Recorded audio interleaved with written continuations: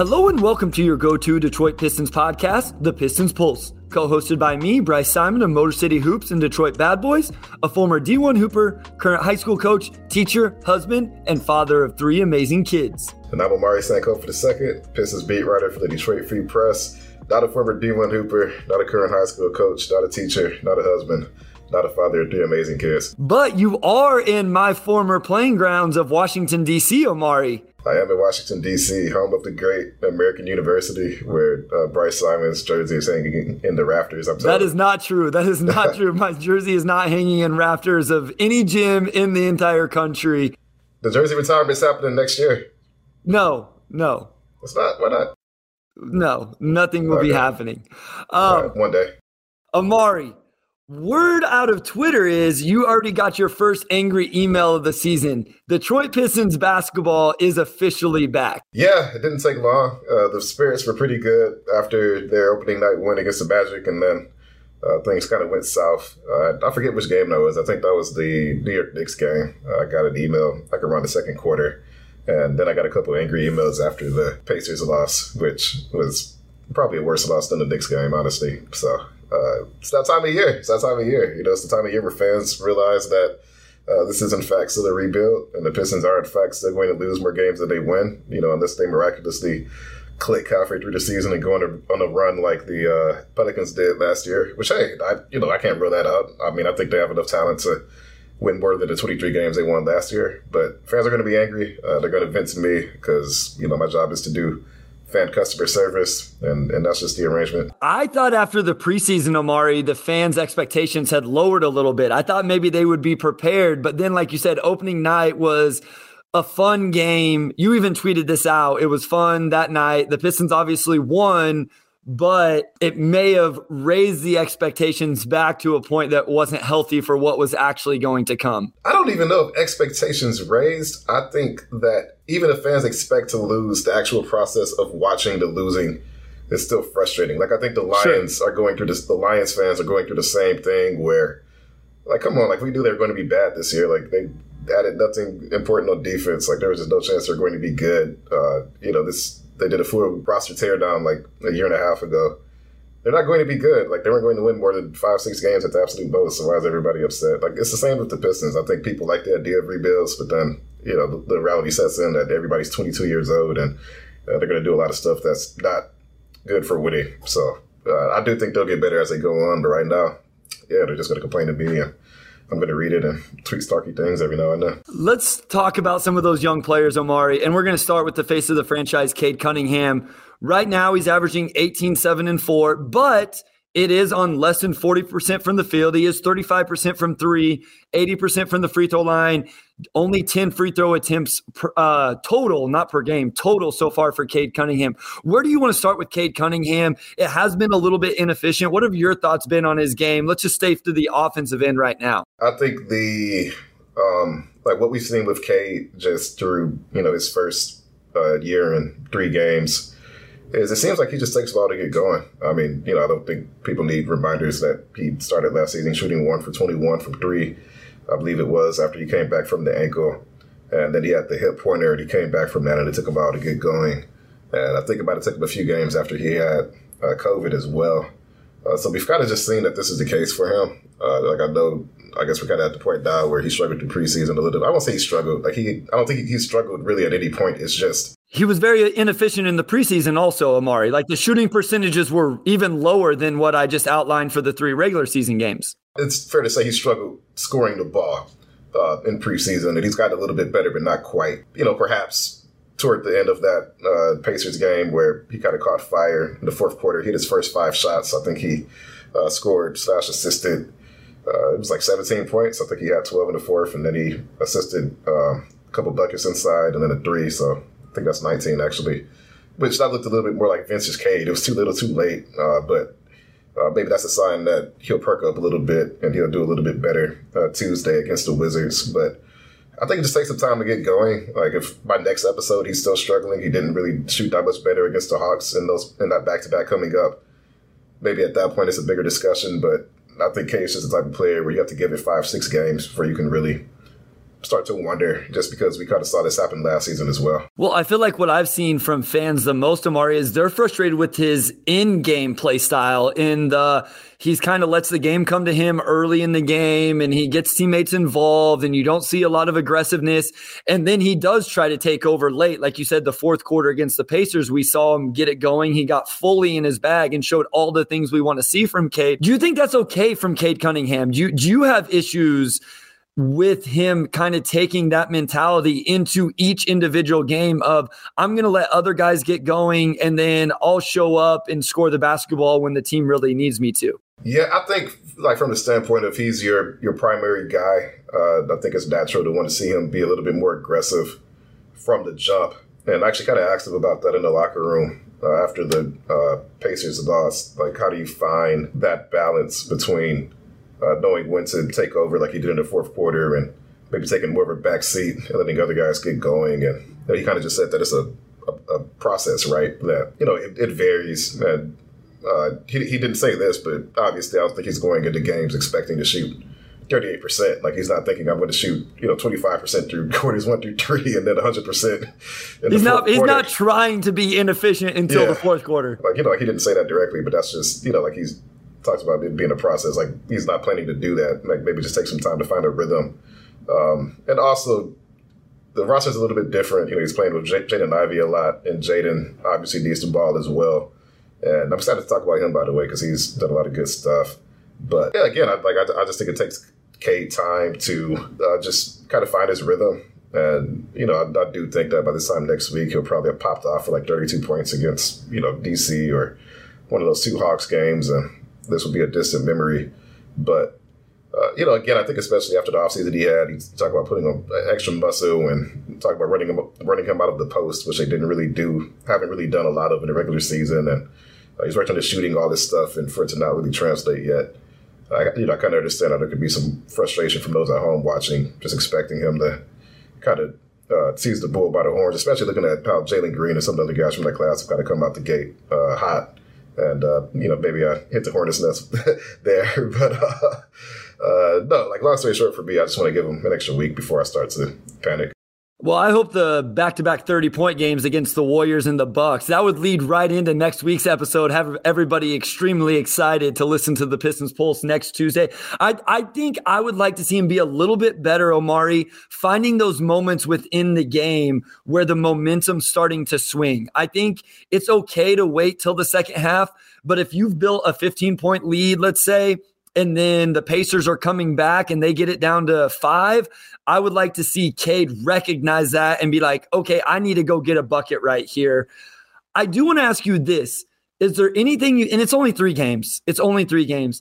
Do you think he's going to be the primary scorer, like the number one scorer when this team is really winning games in 2 or 3 years down the road? And has anything you've seen this year kind of swayed that opinion? I think that when people compare him to a player like Luka, I think that maybe sets expectations too high, because Luka is just an entirely different. Like, Cade's feel for the game is really good, but like Luka's feel for the game is just a completely different level from even most superstars. Even I think that's just tough to live up to. I think the thing that worries me, well, I wouldn't say it worries. I think the thing about Cade is that he has to engineer his buckets. He doesn't really seem to get a lot of easy shots, and maybe that'll come as Sadiq steps to being more of a playmaker. Boyan's been good, and he's, probably what you want from Sadiq every single night. And Sadiq has been good. And as Ivey gets better, maybe Cade will be able to do that more. But it just seems like Cade, even on his good nights, he always has to work a little bit for his shots. And that's the thing that kind of makes me wonder if he does have that type of ceiling, because he's not the quickest guy. He's not the highest leaper. So some things just won't come as naturally for him. Now, when he's cooking, you don't even think about that, right? Like, he's just, he's putting up points. It looks easy. And he does have nights where it looks easy, but on his off nights, it really does not look easy at all. And I think, for your primary scorer, you probably just want it to be more shots aren't falling and not he's struggling to score from left, or he's just like a touch slow. And I think sometimes you find yourself thinking that a little bit more than you probably like to. Yeah, I think I do the Luka comparison a little bit too much. And the reason I thought about this actually, Omari, was because of the Luka comparison. I'm like, I just don't know that he's ever going to be the scorer that Luka is. And you bring up a good point. It doesn't seem like he ever gets a super easy bucket. He makes some tough shots, but you'd like to see him create some easier ones. And maybe that does come with playing with Jaden Ivey, who you mentioned earlier, who has been really good. And maybe the most impressive thing for me, Omari, is Jaden Ivey creating opportunities for his teammates. I tried to tell people that this kid passed the ball better and was more unselfish than what people wanted to give him credit for. I feel a little bit vindicated through 3 games because we have seen that from Jaden Ivey. What has impressed you the most about the young rookie? Yeah, I remember before the draft, we talked about that being something we weren't sold on, his passing. He really didn't dish out any more assists and turnovers in college. And then after they drafted him, we kind of reconsidered, and we were like, well, he gets downhill so easily that it really won't be that hard for him to drive and kick. Like, maybe we're overcomplicating it. He's not going to, be nut-making guys or anything, or, throwing full-court touchdown passes. But as far as him just driving and kicking, that should be pretty easy. And I think that's basically what happened. Like I talked to him last week. I just asked him what's been the difference in the NBA that's allowed you to pass the ball so much better. I think his assist-to-turnover ratio is like 2-to-1 right now. And he just said the spacing. Like, he has room to operate. He gets downhill. You drive 5 defenders, and then you have a shooter open. And he's been really good at finding those shooters. Some of the passes he's thrown, he's hitting shooters right where you want to hit shooters at.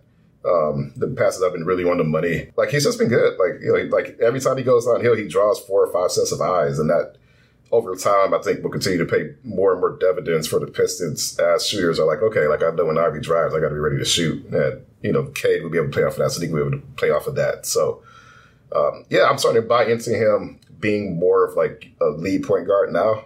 I think like what he's doing now is entirely sustainable, and we've seen it. We even saw it in summer league. Like, I think we have enough of a sample size now to where we could say, I think this is who he is, and he's definitely going to be a productive passer throughout his NBA career, with a lot of room to grow, obviously, too. Like, he's doing it transition and half court right now, and there's a lot he can add to his bag that he doesn't have right now. Well, and what I'm impressed with Omari is he's doing it in the half court. I think we all knew that Jaden Ivey was super fast, could get end to end as fast as maybe just about anybody in the league, but he's doing it in the half court in isolations. He's playing off the ball. I've been really impressed with his off ball cutting, his off ball movement. He's doing it on the ball with ball screens. He's averaging 18, 5, and 6. And I know what we're going to get. Well, you guys said he was only going to average 12 points a game.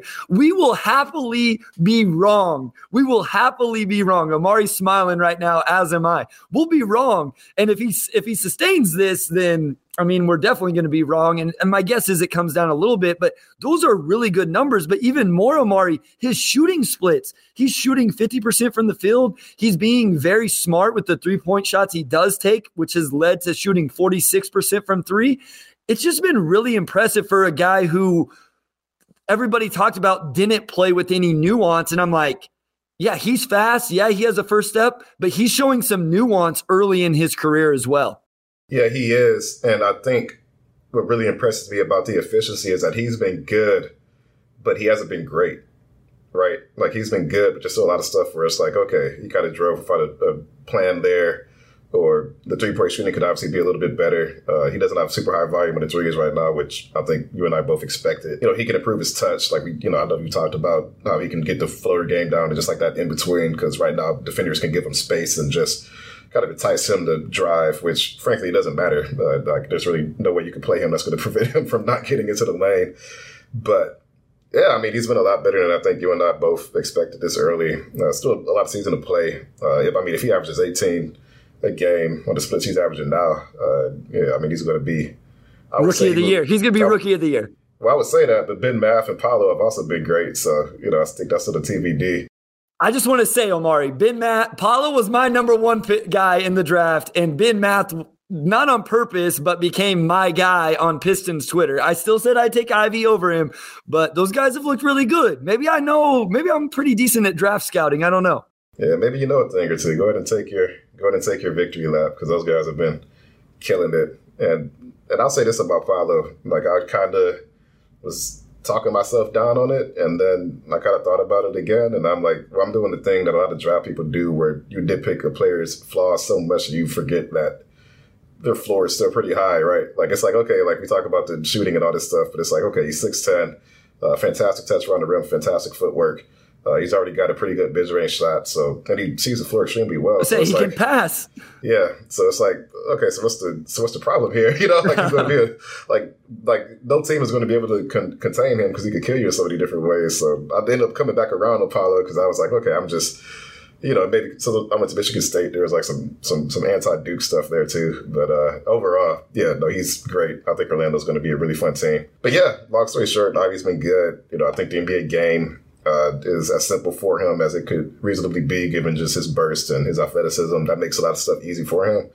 And, I'm still curious to see how him and Cade look long term, because I do think Ivey needs to really be able to shoot it.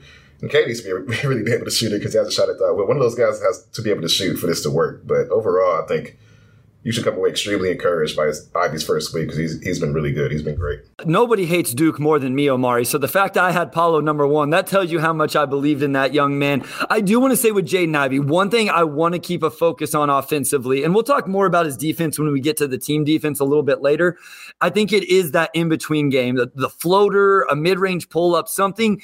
And he does have good body control, Omari, around the rim, but he doesn't always finish. Like there's some sort of touch aspect with his finishing around the rim that definitely needs to improve. I know we're getting nitpicky right now. Like we just talked about this with, prospects, with Paolo there, but there is some room for growth in those areas, even though the shooting splits are good right now. There is. And that's what I mean. Like I kind of contradicted myself by saying he's been very good and great. Like he's been good. He hasn't been great because you see those areas where he's leaving some things on the table. Yeah. Which is why you kind of look at the efficiency and it's like, just by watching him play, I would think he was more like 43%, maybe like 32% from three. And it's like 50, like 37 or 38, 2-to-1 assist to turnover ratio. And it's like, yeah, this is really good for a guy who has been above average for a rookie, but not just like absolutely crushing it because you see areas for improvement, even on defense, right? But yeah, he's given up some layups. Like he had some layups he should have finished that he just didn't do. And, it's almost like he is so fast that he does not quite. It's like his body's faster than he's able to like kind of keep up with it sometimes, right? Like that's sort of the impression I get. And every now and then you see he kind of just helps his speed will bail him out. And it's like, but you still got to have a game plan down there. You can't just burst it up. It works out. I think he went for a dunk against the Pacers and he kind of came up short on. It's been 3 games. We're nitpicking. The numbers have been good. He's been good overall. Yeah, like I think he's definitely going to exceed the 12 points per game that we predicted. It's funny you said that about the shooting percentages because I felt the same way when I looked him up. I was like, whoa, hold on. Jaden Ivey shooting 50% from the field? Yeah. Jaden Ivey shooting 46% from three? Like, I would not have guessed that. I would have been way wrong if Wes would have came in with one of his, games at the end of the episode and been quizzing us on shooting percentages. I would have been way wrong. But, Omari, let's talk about the other rookie. Jalen Duren came in opening night and just exploded onto the scene. He did all the things we've talked about. I know you got to talk to Dwayne Casey on Monday about Jalen Duren. Can you give the listeners some insight into what you talked to Dwayne Casey about and some of the answers he gave you? Yeah, and also a quick Duren story on freak.com today, so check that out, quick plug. I just asked him, you probably don't expect to have to rely on an 18-year-old to the extent that you've had to rely on coming into the season. Just how has he measured up? And Dwayne said he expected him to be really good. He sees him behind the scenes. He sees how he rebounds, how he's able to block shots. Defensive timing is obviously pretty good. And I don't think he's been maybe as surprised as maybe some people watching have been. I say that, but I also know that there was people predicting that, he'll be a starter by week 2. So, there's like a million Pistons fans, so you have a million opinions. But they're happy with what they've seen. And I think that throughout the season, they're still going to try to not overload him too much. Like you'll notice he hasn't really gotten too high above 20 minutes per game in those opening games, even though him and Isaiah Stewart are the only healthy centers on the roster. So they've been, trying to find the right balance as far as that. We saw him and Duren play. We saw Isaiah Stewart and Duren play together some in preseason, not as much during the regular season so far, just because rotation-wise, you leave both of them at the 5 instead of the 4. So I think there's still some stuff we'll see down the road. But Duren's been good, man. He's averaging in like 20 minutes a game, like 9 points, 8 rebounds. I think he's around a block and a half. Still obviously very raw, but he's kind of like Ivey in the sense that he's such a great athlete that some stuff just comes easy, whether it's catching lobs, being able to contest shots. But then like the mental approach, he's using his verticality against Indiana, he wasn't just like running like a bull to contest threes. Like he was very intentionally trying to like the Rob Williams, just kind of leap and put your hands up as high as possible. Yeah, like to say the two-handed contest at the three-point line is something new for me anyway. Yeah. I haven't seen any Pistons players do that in my time here, so that was kind of new. But I like it. He already has his signature contest at the three-point line. Yeah, and then, for 2 of his 3 games to not have any fouls, and he picked up, 2 quick ones against New York, which is going to happen. But I think he's done a good job of not fouling overall, too. So he's probably been close to, like, the best-case scenario, I think, that you could expect from him this early on, where he's already the best rebounder on the team. Bagley's out, so he's already a very, very good lob catcher. He's just doing a lot of stuff that the Pistons need, and he's doing it at a fairly high level, especially for a guy who's 18 years old. So just overall, I think he's been just really, really good relative to what you'd expect from someone his age. Yeah, I think he only has 4 total fouls, Omari, on the whole season, all of those in the Knicks game. But what I like from one of the questions you asked Dwayne Casey was he mentioned that he's doing some of those things you talked about, but the other stuff is going to come. The jump hook, the free throws, the passing, spacing, all those things. It made me feel good to hear someone within the organization talk about the value of those things, and it made me feel good that they're going to prioritize the development of those skills, because I'm the one, and I took a little bit of heat on opening night, Omari, because I've said, maybe some G League time for Jalen Duren. Overall, for me, Omari, all it was about was I don't want him just to be a play finisher. I don't want him to just be a lob threat and an offensive rebounder. I see a bigger offensive package from Jalen Duren, and I just want to make sure those things are prioritized. And it sounds like from when you talked to Wayne Casey today, the organization definitely is going to prioritize those things long term. They are. I think their expectations for Duren are extremely high. I mean, he was top 5 on their draft board. So, obviously they thought extremely highly of him, given that you look at that draft. And, I think Duren across the league, if you, just talk to scouts or draft analysts or whoever, it was probably more in that maybe 9 through 15 range. And the Pistons were a lot higher on them. And we know Trey Weaver likes athletic bigs, so that's probably not that surprising.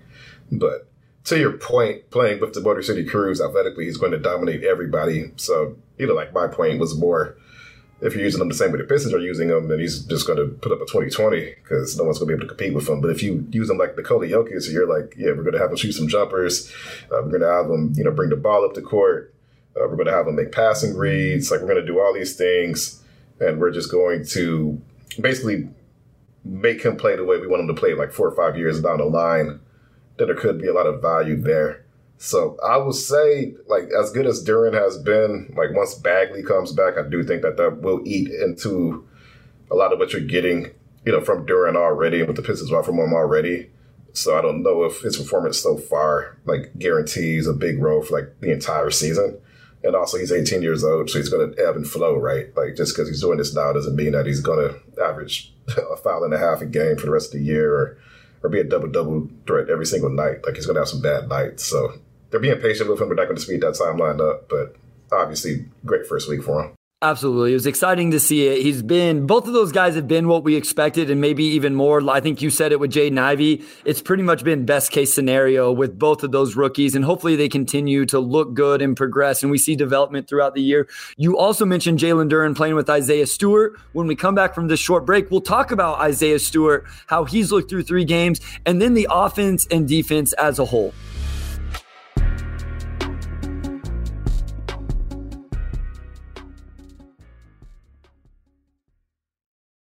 All right, hey, Carlos, just a quick idea. How about if I say, hey, this is Sean Windsor, and you say, hey, this is Carlos Morales, and I'll go, and then we'll go back. You want to try that? Yeah, that sounds good. Okay, you ready? Yep.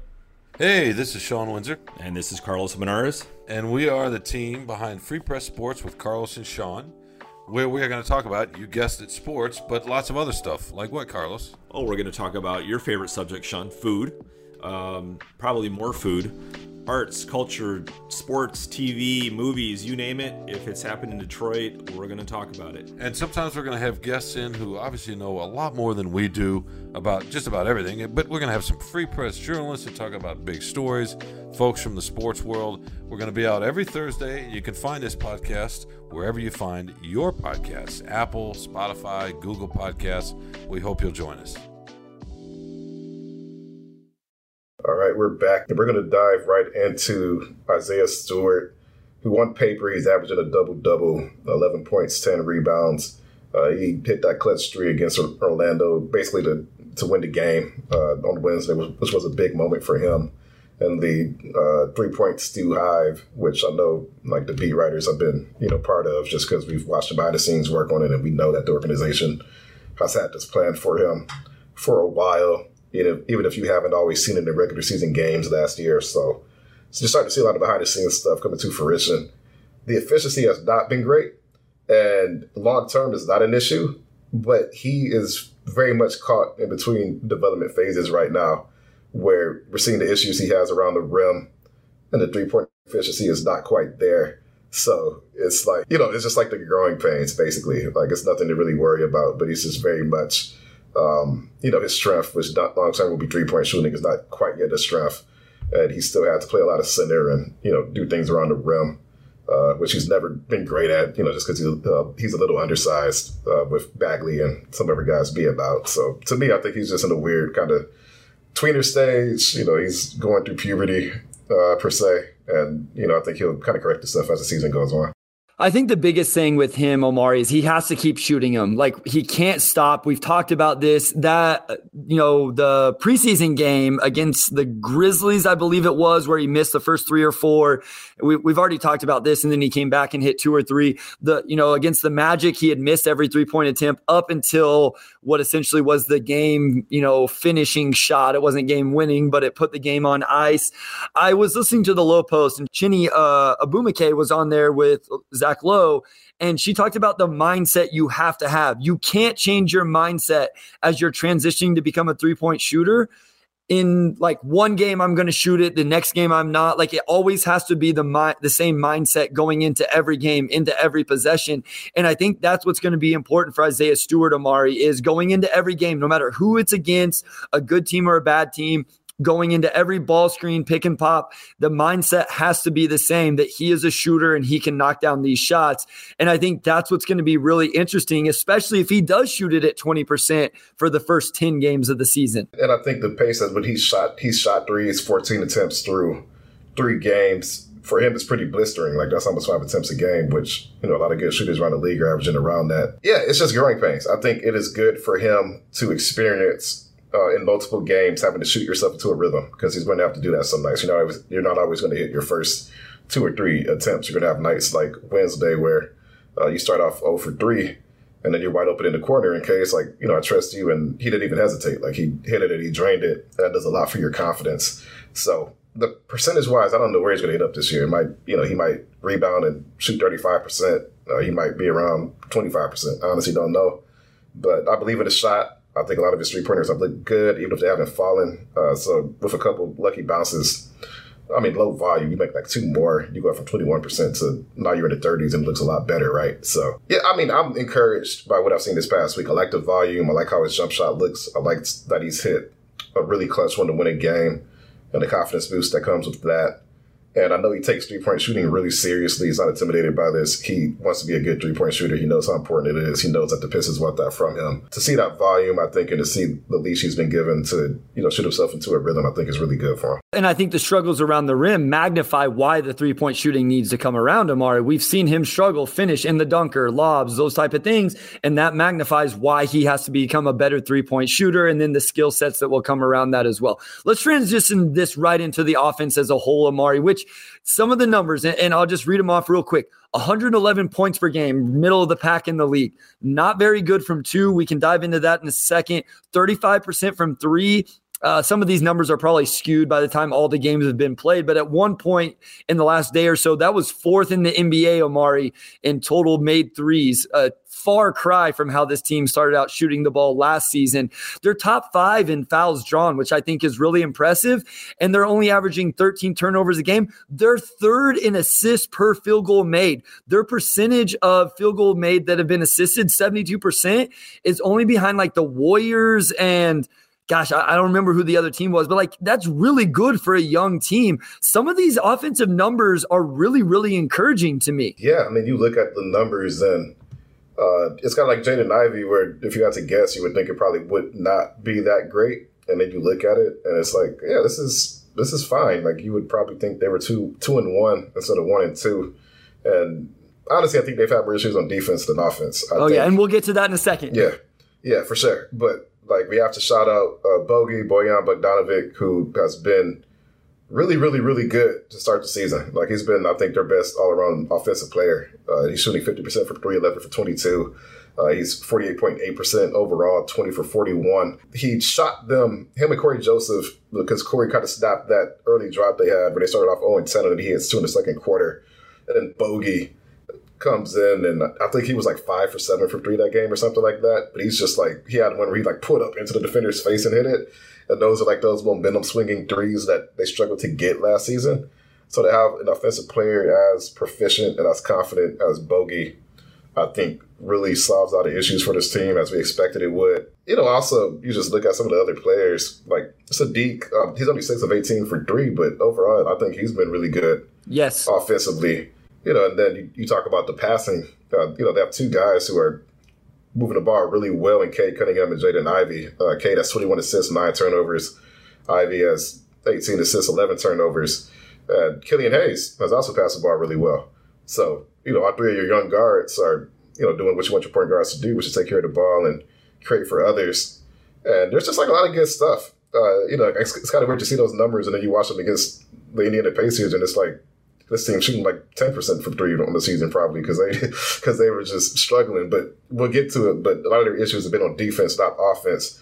And I think as that defense begins to click, we can see this team begin to turn the corner a little bit. Would you like a moment to take your quick Corey Joseph victory lap, or you want to save that for a little? He's 4 or 5 from 3 this season. He's shooting 80% from 3. I know it's a small sample size, everybody. I get it. But Corey Joseph, he does do some nice things on the floor, Omari. The hate is too much for Kojo. It's so weird because he is one of the most enjoyable guys on the team to talk to. Like, everybody loves him. He's embraced being a mentor for all the young guys. And like, I talked to Cade Cunningham's older brother for the story about, him putting on weight this offseason and just his offseason plan. And, like, he made a point to shout out Corey. Like, he said, I'm happy they brought Corey back just because Corey's really been, like, that mentor-type figure. So Corey does a lot of stuff.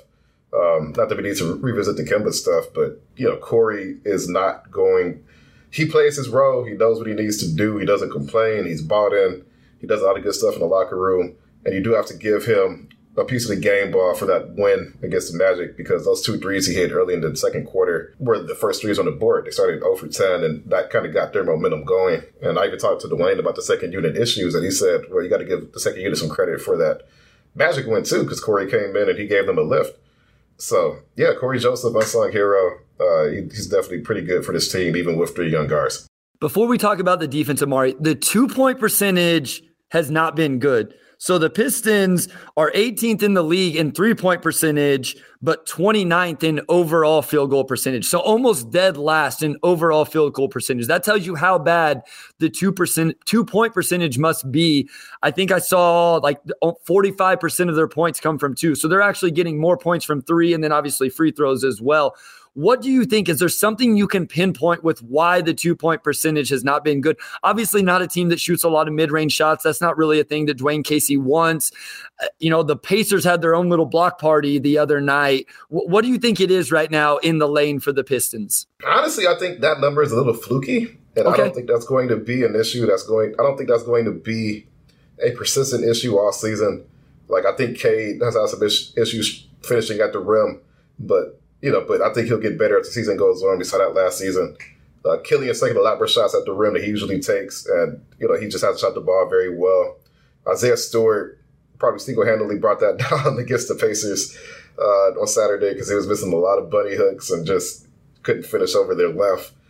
Like, I kind of look at that, and I just like Ivey's missed some buckets at the rim he probably should have had. Bay had a couple possessions where he played volleyball or whatever you want to, like just miss, offensive rebound, miss, offensive rebound.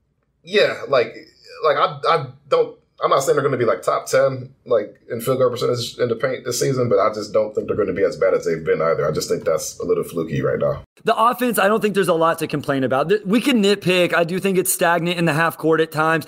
We'll talk about the second unit in general here in just a little bit because I think the fan base is being a little bit too hard on them when you consider injuries. But let's talk about the defense because for me, Omari, it hasn't been good.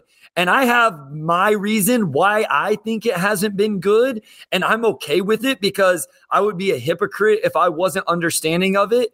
I want to hear you first. So, like, what do you think it has been defensively, or maybe what has the coaching staff, maybe mentioned as you guys have had a chance to talk to him? Well, Dwayne's talked about transition defense, and that was going to be mine. I think they've been really bad in transition defense, like just giving those opportunities up. Like, I think New York, like, I have to go back and check, but like, they didn't turn the ball over that much against New York, but like the points New York scored off of those turnovers was like, wow, like they really maximized almost every single possession. Like, I think that's been a problem.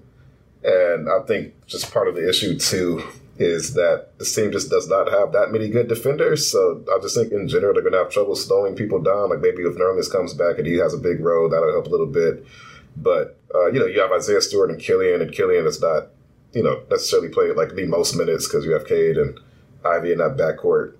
Like, I think there's a lot of reasons why. Like, I could probably name 8-9 things, but to me, transition defense stands out the most. And then I think even like the baseline for this team as a defensive unit as a whole is probably just not going to be as cohesive as you'd like to see, just because of the youth and just because I just don't think they have the personnel to be a positive on that end. Like, you're starting Bogey and Sadiq, they're going to struggle to contain a lot of wings, like a lot of ball handling wings, especially a variety of things. They've kind of mixed up coverage. They've had some switching. They've had some drop.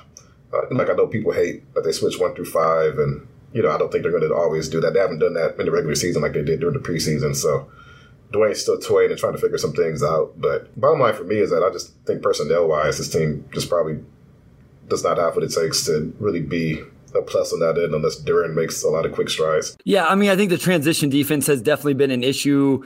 The Jaden Ivey stuff with him falling down after so many attempts, it definitely turns into 5-on-4s on the other end. It really does. And I don't know what the answer is, Omari. I know Coach Casey had a really interesting quote about comparing an analogy to, racehorses? I think he compared it to. Like, he's a little hesitant to pull back on the reins right now with Jaden Ivey, but it does lend itself to transition opportunities for the other team. I think in the half court, Omari, and this is what I was talking about before I let you go, I talked about this team not switching everything. I didn't want to see this team switch everything in the half court this season, and they haven't been. They've been playing a lot more drop coverage. They've been playing a lot more ice coverage in the ball screens.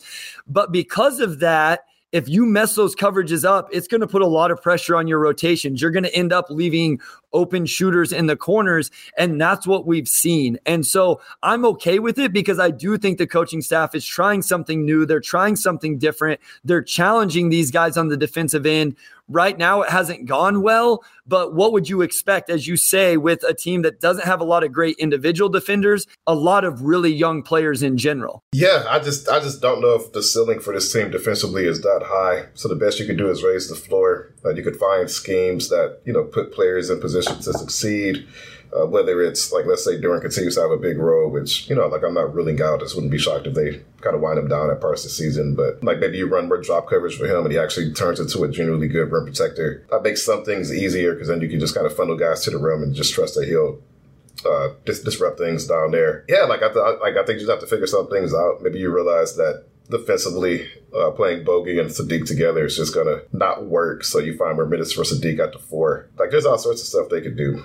Maybe at the ends of games, you play Killian Hayes in there and, maybe let Cade run the offense and then, you're fading Jaden Ivey just to get that extra defensive punch. I think just rotation-wise and scheme-wise, there's probably going to be some experimentation for 2 months until Casey figures out how to put players in positions to succeed. But I just don't know how high the ceiling for this team is defensively, so the best you can do is at least raise your floor to being as close to average as you can be. I mean, hopefully there's some internal improvement from those guys. I do think it's interesting, Omari. How do you feel about the 2 big lineup or the lack of having a 2 big lineup where you start Boyan and Stu? Feels like you're kind of giving up something in the lane there with those guys. Do you think we eventually start to see maybe Casey change the rotation, change the starting lineup as we go throughout the year for defensive purposes more than anything? I think so. I think when they get Marvin Bagley back, for example, because you have an additional center and maybe you don't feel as inclined to have to save Duren in case he picks up fouls, maybe you can sprinkle Duren in with Stewart at parts and just see how they fare defensively. Because I think, and I know you agree, that the defensive upside of that pairing is very, very high. And that could fix some things. Yeah, I mean, I think long term they can get better, but I think just the way this roster is right now, they have the ingredients of the team that could be average next season, not this season. As Cade gets better defensively, I think Ivey has to be a good defender, being 6'4" with like a 6'9" or 6'10" wingspan. Like, you have players with some length. I mean, Isaiah Livers also, missed a couple games. I think he's going to be a productive defender, so that kind of factors into that as well. To me, it's just a time thing. Like, you may try a lot of stuff this season that doesn't work, but as you get into next season, players know their strengths and know their weaknesses. The coaching staff knows how to play players to their strengths and weaknesses, and then you can make a leap forward then. I agree. And I want the coaching staff to play the long game. It may be frustrating. It may be hard throughout the entire season. Maybe this young core doesn't figure it out at all on how to switch. Sometimes you're switching this screen, but with this guy, you're going to drop coverage. With this guy, you're going to do something different. I think it's good. I think it makes them uncomfortable, and that's how they grow. But there are going to be a lot of growing pains with that. But there are some high upside defenders, as you mentioned, Jaden, Ivey, Jalen, Duren. We've seen him be disruptive at times, but we've also seen him make mistakes at times. So I think big picture, it can be a good defensive team, but it's going to take more time, maybe even the offense, which I don't know that the fan base really wants to see. But when we come back from this short break, we're going to talk some more about the rotations, the starting lineup, the second unit, the 3-guard lineup that everybody has wanted to talk about. And then also we'll take a quick look ahead to the games coming for the Pistons this next week. I'm Alyssa Robinson for the Detroit Free Press. When you wake up every morning, what's the first thing you do? Check your email? Me too. And when you sign up for our daily briefing newsletter, you'll get all the latest news sent directly to your inbox so you can wake up and be ready for the day. We also have newsletters about COVID-19 in Michigan, the latest entertainment headlines, as well as Woodward 248, a newsletter specifically for people living and working in Southeast Oakland County. And don't forget about automotive headlines and all the latest news from our Michigan sports teams. We have a newsletter for every personality and preference. Just head to freep.com/newsletters to sign up for any one of these great options and more.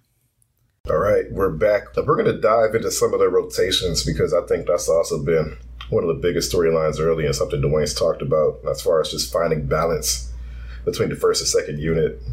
And there's been some injury issues in there that I think have kind of skewed things. But we've seen the same starting lineup through the 5 games. Cade, Jaden, Sadiq, Bogey, Isaiah Stewart, which is probably the starting lineup we both expected going into the year. The problem has been the second unit where, basically you just lack shooting, right? Like, so for the first 2 games, it was Kojo Hayes, Hami, Knox, and Duren. And you have one guy in that group that's like a productive shooter. And I think we definitely saw against the New York Knicks, like you sub all 5 of those guys in, and then the offense just gone to a complete halt, which on paper probably isn't that shocking. But I'd be curious to see how the rotations shift. Certain players get healthier, like Alec Burks. I think Livers coming back helps a lot.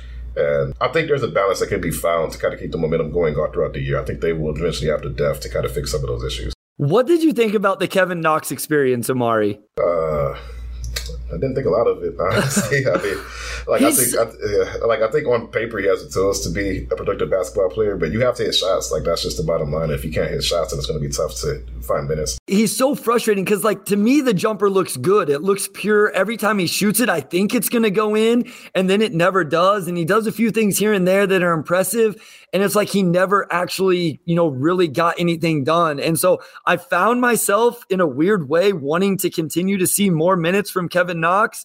And obviously Isaiah Livers is our guy here on the Pistons Pulse. So when he came back, it didn't hurt my feelings at all that he took his minutes back. It was interesting to see him get minutes. I'm interested to see moving forward. I assume at some point there will be opportunities again for Kevin Knox. But I do think it's been a little unfair for this second unit. And I feel like Dwayne Casey's got a lot of critiques for how the second unit has fared when you're missing maybe the 3 best players in the second unit, Marvin Bagley, Alec Burks, and then Isaiah Livers was missing there for a couple games.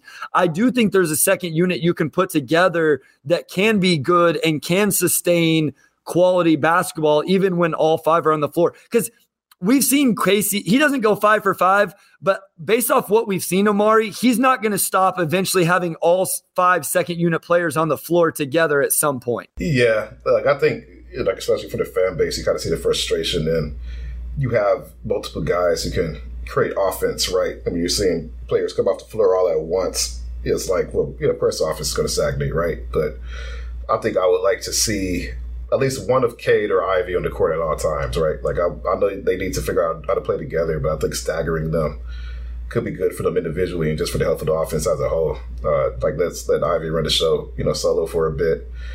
Like, we know Cade could do it.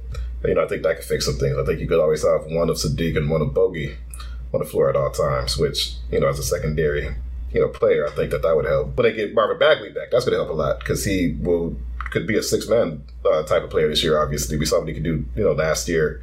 And, to have his creation around the rim, honestly, even against New York, I think he would have made a really big difference just as a guy that could just kind of get you some emergency buckets. So, like you said, I think the injury woes have definitely factored into that. And, as they get healthier, we'll see that second unit kind of tick up, especially as he begins to stagger more certain guys more if he goes that route. I'm 100% that with Bey and Boyan because I don't think we're going to end up getting either. Do you think there's any chance either of those guys come out of the starting lineup? Because we're going to talk about the Duren combination in just a second. But to get to that, at least in the starting lineup, obviously you would have to take one of Bey or Boyan and put them on the bench. It seems like ever since Boyan got traded for, no chance Boyan's coming off the bench. And Sadiq is playing well, at least offensively. I don't see any way you move either of those guys to the bench. Would you agree? Yeah, I mean, I guess it's who do you move them on the bench for? Because if you move one of them to the bench and you keep Isaiah Stewart in the starting lineup, does that mean you're starting Marvin Bagley? And then it's is this a net positive, right? So I would think that they probably stay in the starting lineup. Okay, so my thing would be you start Stu and Duren together. One, because that could be the front court of the future. Two, those guys theoretically can play off of each other, right? Because Stu can space the floor, Duren can do all the big jumpy jump stuff in the lane, and you can match up defensively with those guys. I actually am very excited about the defensive possibilities of those two guys. And then in the second unit, you can play Bagley at the 5, Omari, and let Boyan be the 4 in the second unit, and you don't have any spacing issues there as well. Or maybe it's Sadiq Bey at the 4. I know you can do this by staggering minutes, but I just wondered if you thought there was any chance they just make the move in general for a different starting lineup. I think there's a chance. I would say I would be surprised if we see Duren start before March, but I also wouldn't necessarily rule it out. Again, he's coming, he's played really well. He's somebody the front office Troy Weaver was really high on, so it wouldn't shock me if there's some support for that. I just am curious to see, one, if Duren continues to play well enough to justify starting, because if he falls off, I don't think Dwayne is going to put him out there just to struggle. I think they would definitely bring him along slowly. And, two, there's probably ways you could balance the lineup without starting Duren. They'll play around with some things. It would surprise me personally to see Duren start by Christmas, but again, depending on how injuries go or if he keeps dominating the way he's played, I wouldn't rule it out either. So that's more of a TBD for me, I think. Do you think part of the reason they don't stagger Cade and Ivey is because they still want to give Killian a chance to have the on-ball reps? Because if you staggered Cade and Ivey and ran one of those guys with the second unit, now you're almost exclusively playing Killian off the ball. I think that could be part of it. I also think Dwayne just likes to give lineups time to gel. And I think those are your 2 highest draft picks of this new era. So long term, you kind of need to see them gel together. So you might as well give those opportunities to do it now. So as the season goes on, maybe they get staggered more. But at least early on, I think they probably share a lot of minutes together just because they will have to figure out how to maximize each other. And you might as well get started on that now. So I can see that later, but I think right now it would shock me to see them be more reluctant to have them play without each other. No, that makes sense because those guys, right, they have to be able to make it work. That's imperative. We've seen how good Cade can be. We've seen at least the foundation of how good Ivey can be. So those guys have to be able to make it work. Let's talk about Killian Hayes. We mentioned a little bit earlier in the episode, Omari, but what have you thought through 3 games? I feel like the defense has been good. We've come to know this about Killian Hayes, that he can be a good defender. He can be a disruptive defender. Offensively, he's passed the ball well. He has some assists. The shooting hasn't been good. He's shooting a very, very, very low percentage right now.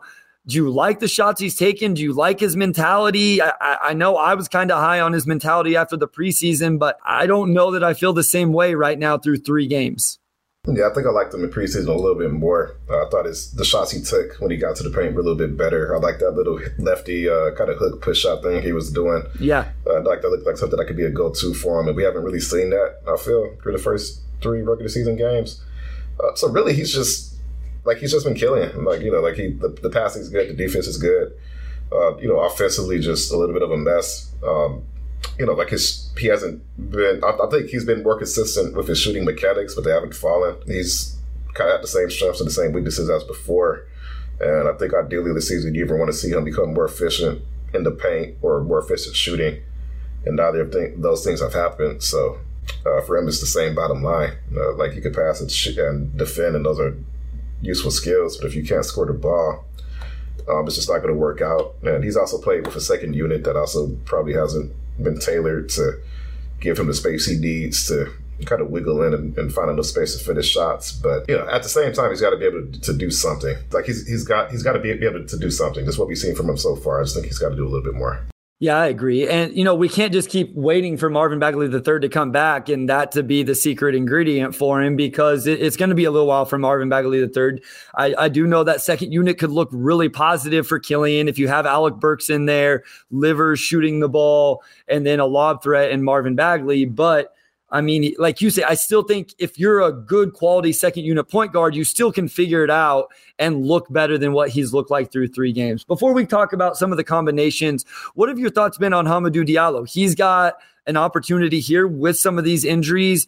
I personally don't feel like he's taken advantage of those. Maybe you feel a little bit differently. Yeah, I mean, he missed his first 5 free throws against New York. And, he hasn't been good, but I think he missed all the preseason. He missed some of camp. That's true. Yeah. Quad injury, and it just wouldn't shock me if he's just working off some rust, just given that he did miss not much time. So yeah, I mean, he kind of got thrusted into the rotation just because of some injury issues. I think if Alec Burks is healthy, we probably see Burks in the rotation instead of Hobby. But 3 games, he missed camp, he missed preseason. He probably just will take him some time to work off some rest. So.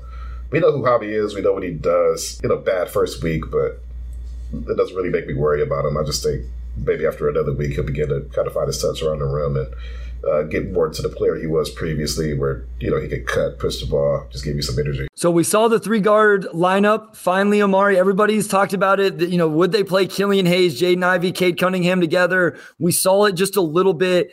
Is there anything about that lineup that intrigues you, maybe something that worries you with that 3-guard lineup? I know we talked about Killian not playing particularly well so far. I think there is some upside to it that's really intriguing. But, we said it earlier, between Cade and Ivey, one of those guys has to shoot the ball well. But, if you're going to play all 3 of those guys together, probably 2 of those 3 guys have to shoot the ball well. And right now, I mean, I know Ivey has in low volume, but I think there would be some spacing questions with that 3-guard lineup as it stands right now. Yeah, I think so too. That's the main thing for me is just the spacing. Cade 7 of 20 from 3, so 35%. That's fine. Jaden Ivey 5-11, lower volume, but 46%. That's fine. Killian's 1 for 9, and I think that's what really hurts it because he's not a high volume shooter or an accurate shooter. And Jaden this season may be able to knock him down when he takes them, but he's probably not going to take a lot of them.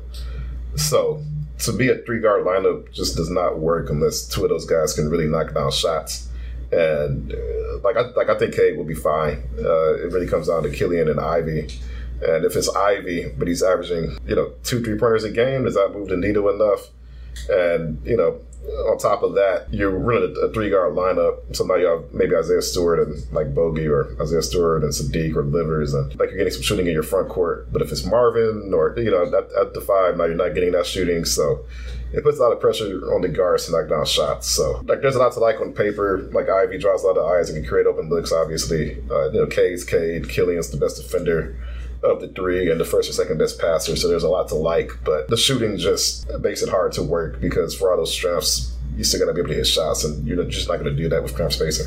Yeah, I agree 100%. If those guys knock down shots consistently, if Ivey's doing it at higher volume, if Cade, upticks to 37, 38%, Killing, makes some, then I think it can start to work and be a little bit more intriguing.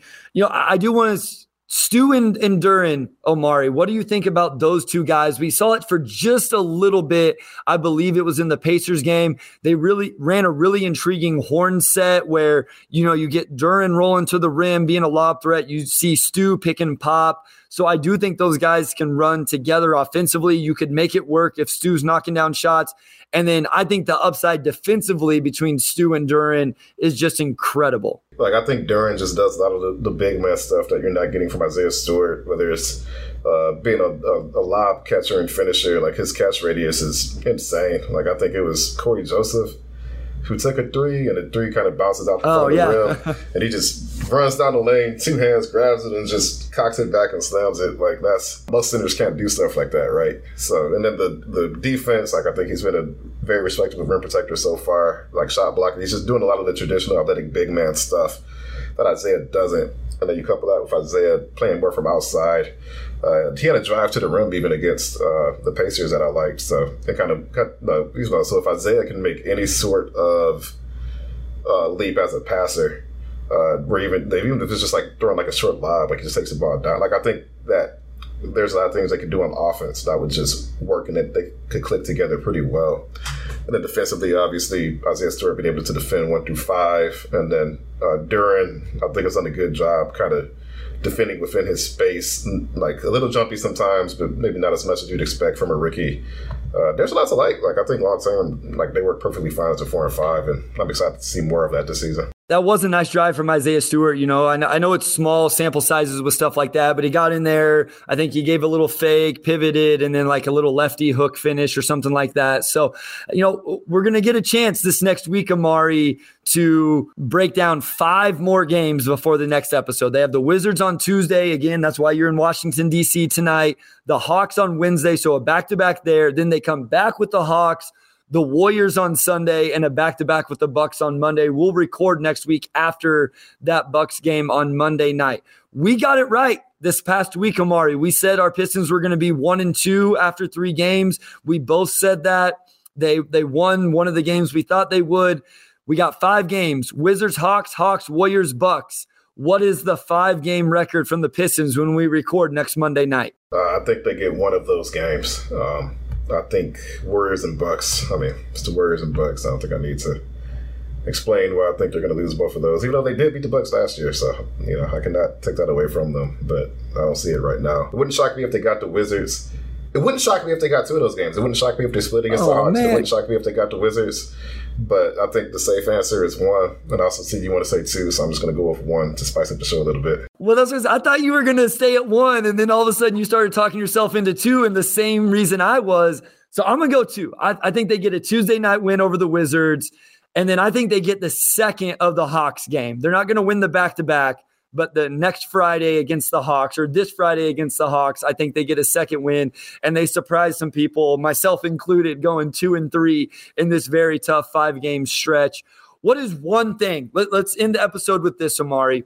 What is one thing you want to see? It can be individually. It can be from the team as a whole. What is one thing you want to see over these next 5 games before we record the next episode? I want to see Cade pop off and put up 35 points on 60% shooting. I like it. I think that's just what you want to see, right? He's the rebounding, passing have been good. Defense has been solid, but just get into his bag and put on one of those games that we saw him put on last season, which could very well be that second game against the Hawks, going up against Trae Young and DeJounte Murray. So that's what I want to see. I still hope if he does it against the Warriors or the Bucks, but I'm going to go with the defense. I'm kind of boring with that. I focus on that a lot. I want to see here's what I want to see. I want to see the same stuff they've been doing, not switch everything, switch up the coverages, switch up the scheme. I would like to see obviously a little bit of improvement, the communication, those things, but I am intrigued to continue to watch it. We talked at length that it's not going to be perfect this year. It might be flat out bad, but I want to see them continue with that and maybe some slight improvement from the young players over this next game, over these next 5 games. Pistons basketball is back. NBA basketball is back. College basketball is coming soon. I know you're done with college football, so you're probably excited. I don't know. Is Michigan State basketball going to be any good, Omari? Yeah, this was like one of those Izzo teams where they start off kind of slow, and then they start to like find their momentum in February, and then they end up in like the Sweet 16 or something. So that's how I feel. I think there's going to be like 3 months of like Izzo questioning his guys. There's going to be some existential like this Michigan State basketball. Okay, like we see this every like 5 years of Izzo, and then the team figures it out, and then they end up being good. So that's the vibe I get from this year. And then always after you have a season like that, they end up going to the Final Four, and the recruiting class they have coming after next year. Like I just see patterns of Michigan State basketball. So I think this is going to be like a 2015 season for them, but maybe not a surprise Final Four run. Here before we go, though, we did have a comment on the Detroit Bad Boys website. Thank you, Omari and Bryce. Always great stuff. Y'all's is the only podcast I ever listened to.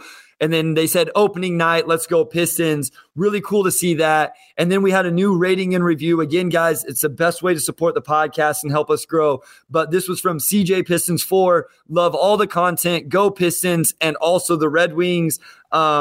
I'm sorry to say I do not watch the Detroit Red Wings. I haven't watched a second of hockey this year. I don't know about you, Omari, but is there a free beat writer that we can shout out covering the Detroit Red Wings?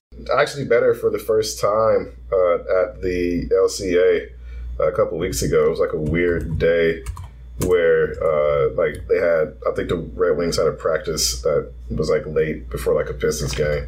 So Helen St. James, shout out to her. Longtime Red Wings writer. The rare Pistons Red Wings synergy, which I feel like we don't always see them mentioned in the same comment. So the only Pistons podcast that they listen to. So yeah, thank you for the support. That means a lot to us. Obviously a very kind thing to say. So appreciate that, CJ Pistons 4. And with that, I'll go ahead and close this out. So big thanks to Kerry Jr. II. Thanks to our executive producer, Anjanette Delgado, and our sports editor, Kirkland Crawford. Also, shout out to Wes. We'll talk to you all next week.